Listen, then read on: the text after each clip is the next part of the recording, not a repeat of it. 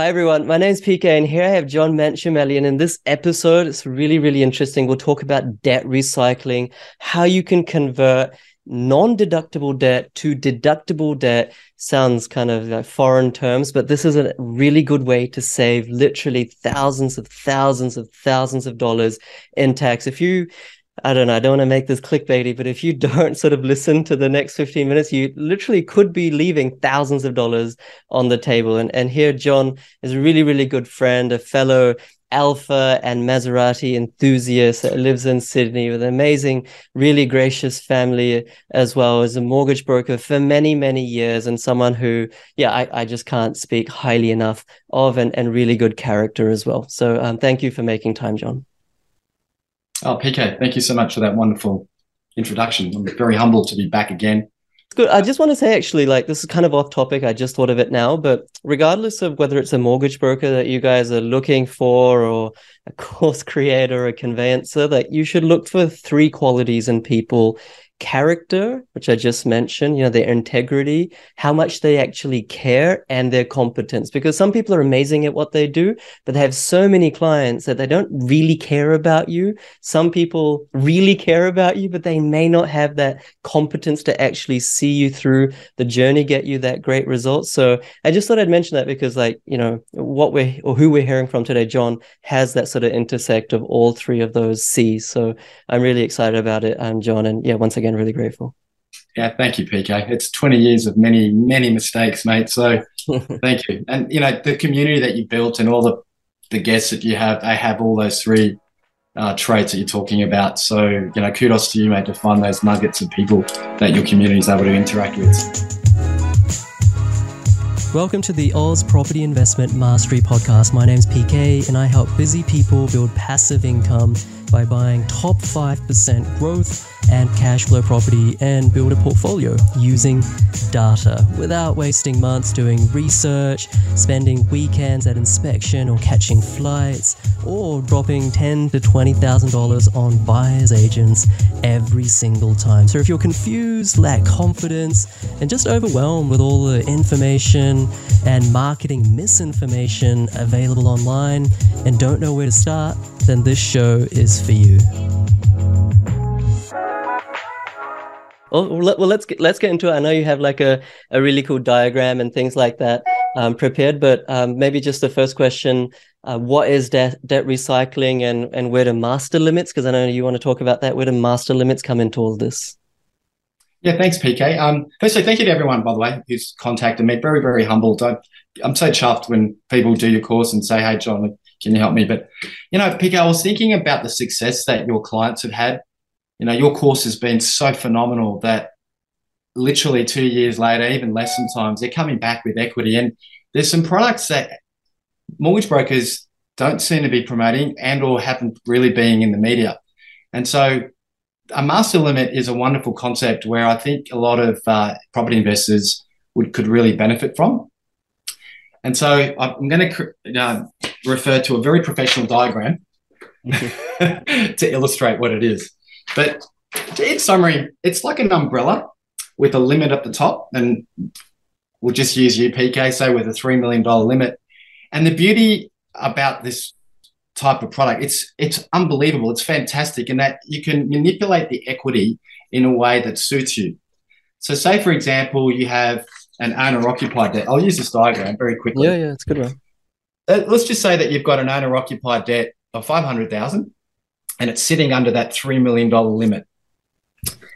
Now, you've also got an investment property number one and investment property number two, and you've also got a line of credit that has to sit there, and I'll talk about that in a moment. But what can happen in the case of a lot of your students is as those investment properties have grown in value, you can do a number of things. You could transfer that non-tax deductible debt onto your investment property, okay? So that in time, you could have that $500,000 debt sitting on both of these investment properties. So theoretically, you've got your own home now that is got no debt on it, and your tenants are actually paying for the debt on your investment property. So I absolutely love this. It's a very sophisticated product, and it starts allowing you to do debt recycling in a number of ways. Now, this is one way. And the beauty about this is when you have a $3 million limit, you don't actually need to apply again and again for loan applications because we all know how much we love loan applications. And so you could create a second and a third and up to 10 splits to maximize the amount of equity you've got there. So the master limit is a very flexible product that allows you to transfer non-tax deductible debt onto your investment properties. And even if you don't have equity, what you can do is as you pay down your owner-occupied debt from 500 to 400, you could recycle that debt and create a new split of $100,000 to go and buy that Alfa Romeo, to go off and buy some shares. And so you're utilizing this concept of making the equity used at your advantage. Okay. Right. And just to clarify, John, that when you say 3 million, that master limit, that's your total borrowing capacity. Is that correct? Yeah, that's right. So it can suit two types of people. Using you as an example, someone who's got a portfolio of properties and plenty of equity, and you could tap into the equity and split it up to 10 times. And so you could be offering cash in a situation when you want to make an acquisition because you created a split. And all of a sudden, you could tap into $400,000 on that investment property, all right? And at the other end of the spectrum is someone who's starting in life who may have taken out their first owner-occupied property for $500,000 and who are probably in a position to really get stuck into it and pay it down. So say, for example, you're going to get a really healthy bonus, that's quite consistent, and it's, say, for argument's sake, $50,000. So you paid that $500 to $450,000, and that $50,000 can be recycled into a second split that could be put into your super, could be put into shares, could be like anything, crypto. It's just a very flexible product. Yeah. So this master limit hasn't really been spoken about. It sort of was a little bit, this is how old I am. 10 years ago it was quite popular, and then it sort of died away. And then I'm noticing that with the back of the COVID boom and a lot of people having made money, there's all this equity sitting there that could be utilized. Sure. So the thing that I like about it is that you have your principal place of residence underneath that umbrella of, let's say, $2 or $3 million total borrowing capacity, or even $1 million, and you're able to make that non-deductible principal place of residence debt, let's say $500K, you're able to, recycle that and make it deductible. For those people who don't know, even the 101s of debt recycling, let's just start there because I feel that maybe at this stage people are a little bit confused. What is debt recycling? Could you just explain that? Yeah, it's very simple. It's moving debt from owner-occupied into investment property and around again. And financial planners charge a lot of money for this. Every 6 months, they'll go to their client. So what they're trying to do is reduce that non-tax deductible debt and then put it into a tax deductible environment, say shares, or in our case, property. Yeah. So it's like a visual circle where they're paying down money on their home loan, owner-occupied home loan, and then putting it into an environment where they could, buy property or shares. Right? And that's what debt recycling is. You're taking it out of non-tax deductible debt into tax deductible environments. Sure. So it's almost like a refinance, a traditional refinance, but from a non-deductible environment to a deductible environment. And once again, just ask a silly or plain question, I should say, why is that good? Great, you've transferred some debt. Debt is debt, right? Debt is bad. Why is this a good thing? Yeah, a number of things. Convenience. So, rather than having to come up with another loan application that goes forever, taking forever to collect all those documents, to have that ability to split your debt, $50,000 within 24 hours is great. And so that will also make it easier for your accountant to claim that tax deduction. In a traditional way, you would have probably attached that $50K to your owner-occupied property, and there could have been some issues with tax time because it's all messed up. Owner-occupied debt and tax deductible debt was in the same loan account number. Mm-hmm. In this case, creating two loan account numbers. Okay, so there's convenience, there's tax efficiencies, There's an ability to manipulate your equity how you want, when you want, and you don't have to keep going through the process of applying for loans. Sure. So So now is it it's not for true? everyone, okay? It's not for everyone. It's quite an advanced topic. Right. Maybe let's get into like who it's not for in a second. But once again, just to kind of clarify this whole concept. So let's say you have this master limit, this umbrella of $3 million. And let's say I've already utilized $1 million, half of it for my principal place, half of it for my first investment property. Let's say I want to buy another investment property and I need another $500,000 of debt for it. Because I already have this $3 million of pre-approved, so to speak, master limit, does that mean I don't need to do all the paperwork, don't need to like engage with the bank, the ring roll, and I can literally just buy a property, tomorrow because it's already all approved? Is that what it is? That's it. That's it. Like, imagine that. You can go, you spotted a deal, okay? The guys need to sell quickly, and you've come in and say, listen, provided the building and pest is okay, let's settle in 7 days' time. That is phenomenal. It's amazing. I know. I'm not sure why it's not hitting the media more, or brokers don't bring that up. But for a lot of people, that capitalizes on opportunities. It also helps you for emergencies. Yeah. Right. Now, it's a very simple process within the bank. It usually takes 48 hours to set it up. But you can see now that we're having 10 splits available at your convenience. And you could have interest only, principal interest, fixed interest, variable, all those sorts of things. So, yeah. What's making me really excited? What's making me really excited, sorry, John, to cut you off. Just quickly, what's making me really excited is like, everyone thinks the property market is falling, and it is falling in Sydney and Melbourne, but there's parts of Perth, parts of regional Australia, especially Queensland, where the market's still, let's be honest, like going up at a healthy rate. And if you talk to an agent, or if you try to put offers on, your offers are being rejected. They'll be outbid. You're missing out on properties. If you can be open and honest with a real estate agent and say, look, this is my offer. I know my offer is a little bit underneath the true valuation of the property, or maybe your other offers, but hey, I can settle this bad boy in 10 days. I can settle this property in 15 days, provided the building and pest is okay. I don't have to wait 30 days for finance. I don't need to wait 45 days for settlement like all your other offers. This is going to be the game changer between you being able to secure a property in those hot markets versus not. And I guess more interestingly, like being able to secure it at a sharper price, because the terms you're offering are offsetting potentially the lower price that you're offering for the property. Like that's kind of the alarm bells, or not alarm bells, the light that's going on in my head. Yeah. And where this all came from, PK, is I've been so humbled to keep servicing clients of yours from 2 years ago. And, clients who were buying in Adelaide 2 years ago, hundreds of thousands of equity. Brisbane, as you were talking about, remember the days of you mentioned the Gold Coast and the data.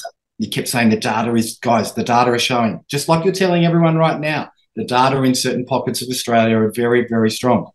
And so when I started to set up the next series of pre-approvals, I really wanted them to have that flexibility to make cash offers, to recycle their debt from their home onto their investment properties and things like that. So if your broker mate is not aware of it, it's probably because they're not an investment property focused broker.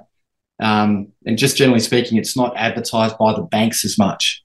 So a suggestion is go to your broker and ask them, have you heard of this master limit?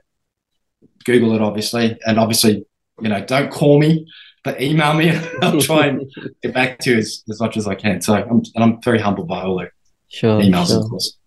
And what's the impact on borrowing capacity? Everyone's borrowing capacity is being shrunk with every single rate rise. We have a master limit of, let's say, 3 million, to take that example further. Does every rate rise mean that 3 million becomes 2.8, 2.6? Or you're shaking your head? Just walk us through that. Yeah, this is the beauty of it. You've locked in that limit forever. What? It sounds too good to be true. Like, honestly. It's true. Yeah, it's true. It sits there for a 10-year period. You've been given your limit, and that's it. So it's an incredible opportunity to just take advantage of your equity now, locked in for now. It doesn't matter what's happened in the future. They've made it available. It's a bit like, how when you apply for a credit card and you've been given, I don't know, a $20,000 limit. Doesn't matter if you've lost your job in 10 years' time or 2 years' time, Yeah. you've always got that limit. Same principle applies. Okay.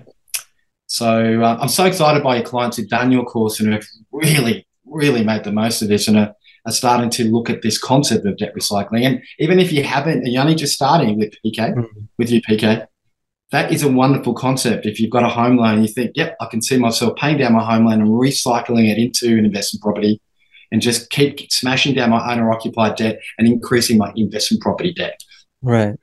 Okay, I'm going to throw you another curveball because, like, there's got to be. It smells fishy. It sounds too good to be true. I'm going to give you another curveball, maybe a few. Okay, so interest rates. Does this kind of product or facility come with higher interest rates? Like, is that the catch? No. Let's talk about who it's not for. Okay. Yeah, and this all leads to that higher assessment rates or interest rates. So this is not for people who, I've just got my notes here. If you're buying in a trust, it's not for, you can't have the security in a trust. Okay. It's not for low to medium income earners. Okay. So if you're in that low to medium category, this is definitely not for you. What's the reason for that? Like, why, and what do you mean by that? It's just that the assessment rates, as you were correctly alluding to, they make sure that it's for probably more sophisticated investors who've got that ability to handle stuff down the track. So you basically got to be a medium to high income earner for this particular product. Okay. And like, I know, sorry, I really apologize for keep cutting you off. I just want to make sure like it's sticking in my head, and I hopefully being the mouthpiece for everyone who's watching who's like wanted to know these details. So sorry about that. Okay, so it's not for low income earners. What is there? I know like AMP Capital, for example, not Capital, just AMP offer this product. Do they have like a threshold? Like if I'm making less than 100K, am I out, or is it 150? Like what's the threshold there? Yeah, great question. The issue is that there is an interplay with living expenses and other things. So it's no simple answer to that. It's you could still be a high income earner, but if you've got private school fees, Maserati leases, you may still not qualify. No one should lease a Maserati. No, maybe an upper end. No. But you can see what I'm saying. It's not a black and white answer. It is, though, just generally speaking, for that medium to higher income person. Okay. And then the last one is if you need to push your LVR above 80%, the product won't allow you to go over 80%. Okay. So their assessment rates are a little bit higher as a result of these master limits and the fact that you've locked in for 10 years. They just want to make sure that you've got that ability to absorb some issues. Yeah. No trust. Okay, you can't do a trust discretionary or unit trust, no type of trust. And then if you can't go above an 80% LVR. How about not many investors buy in a company structure, but would it work in a company structure? Yeah, I don't see why not, but I have to double check. So please don't take that as gospel. I'd have to double check. Depends on which of the banks will do that. But I might be cautious and say probably not. They just want to be able to do it in a name, individual name, but I can double check on that. Okay. I'm going to ask a stupid question because you did say that it's been around for a long time, this kind of product, around 10 years, and it's not been talked about in the media. Not many people know about it. Which banks are offering it, or why isn't every bank offering it? Is it because it carries higher risk? We're just trying to understand it from the bank's perspective. Yeah, I've been doing this for 20 years. And what's happened, PK, is that the world goes through these periods. Like I remember the GFC and a lot of these investment products started falling away. And a classic example of that is self-managed super fund home loans. Incredible to think none of the big four will do that anymore. AMP will never do that anymore. So there are periods, there are waves where the banks will pull products away, and then some strategy team will come together and say, you know what, there's a niche for property investors that are not being really looked after. Let's create a product. And so this product never really went away. It's just that it never got promoted. Mm-hmm. In mortgage brokering land, there is so much promotion to mortgage brokers in various niches. And so, the biggest tip that you and I have spoken about in the past is to find that broker who really understands investment lending, because your mortgage broker that may specialize in first homeowners, they may not have heard of this product before. Yeah. But in general, it's just the concept of investment lending and the style of investment lending. It comes and goes. It was only, do you remember the Royal Commission to Banking? It was only 3 or 4 years ago. All those type of products weren't promoted anymore because the banks were just sitting back. Yeah. You know? No, that makes sense. And like, not all mortgage brokers are equal, right? Or as George Orwell, said that, everyone is equal and some people are more equal than others. So the same holds for mortgage brokers. You need to find, John, and there's many other people like John, but especially like someone like John who's kind of been there and done that. So I'm going to make a highly political statement here and hopefully no one minds. But, like, a GP, they will prescribe you things that the big pharma has really advertised to them because they've spent billions of dollars getting these products, these pills in front of the GPs, and then the GPs know about them, then they'll prescribe it to you. If they don't know about something, it actually might do a better job, but they'll never prescribe it because they've never heard about it. The same thing with mortgage brokers. If they haven't heard about these products, they won't give them to you. They won't offer them to you because they don't know about it themselves. This is why it's really important to find a good broker. And I would say even more important to potentially not go direct to the bank and actually go through a good broker, because one bank isn't going to have the solution for you. You need to go to 20, 30, maybe 40 different banks and see what the right service, right product, what combination suits your borrowing capacity and professional needs. And that's the job of a mortgage broker. So maybe we'll finish it off there. John, was there anything else on this topic that you wanted to share? No, I'm just so humble that you've given me the opportunity to explain the concept. It's quite exciting if you can get your head around it. For most people, they need to sort of go, okay, I think I get it, and ask more questions. But just generally speaking, in finance, in February of 2023, we're living in very interesting times, and open banking is going to come into foray very shortly. I'm very excited by that. And just to tease you, if everyone wants me or some other person to come back on, we're going to have proper tailored solutions where the banks are going to be able to see your credit history correctly with other banks, and you're going to get offers of interest rates directly related to your credit report, your strategies and things like that. So that's something I'm very excited and looking forward to. And then the other one that's probably more pertinent right now is APRA looking into the buffers that the banks are using. It's no secret that us mortgage brokers are suffering to get more lending out there. And so with the housing crisis, the APRA is conscious that maybe we need to reduce the buffers a little bit to improve or stimulate lending. That's speculation. I don't know, but there's a lot of talk of that at the moment. So, yeah. Anyway. Yeah, I've been talking about that as well. And, not enough people recognize that property investing is actually a finance game. If you can understand and really master the finance aspect, getting finance, managing your finances, both those things, then it might be able to get you that fifth property, that sixth, that seventh property that you otherwise might not have got. So I'm really grateful, John, for you to come on as always and do these episodes. If you don't know, but actually John has come on this channel before. We've done an episode on SMSFs, whether it's the right product, whether you should do an SMSF or not, the pros and cons and how that all works. We've also done one on how to improve borrowing capacity. But yeah, it's a really, really good resource. And I always get like dozens and dozens of emails or comments of like, oh, hey, PK, where can I find John? Because I don't know how to spell his last name. So I always say, what is it? Hunterwood.com.au? Yeah. John, JOHN at Hunterwood, HUNTERWOOD.com.au. John at Hunterwood.com.au. Okay. So you're probably going to get inundated with emails, but John's a great guy. And if any of you out there are Italian car enthusiasts, then he'll probably pick up the phone and want to talk to you as well. But no, thank you. Thank you so much, John. I really appreciate it. Yeah, very humbled, and thanks, mate. Okay, thanks everyone, and I'll see you next time. See ya.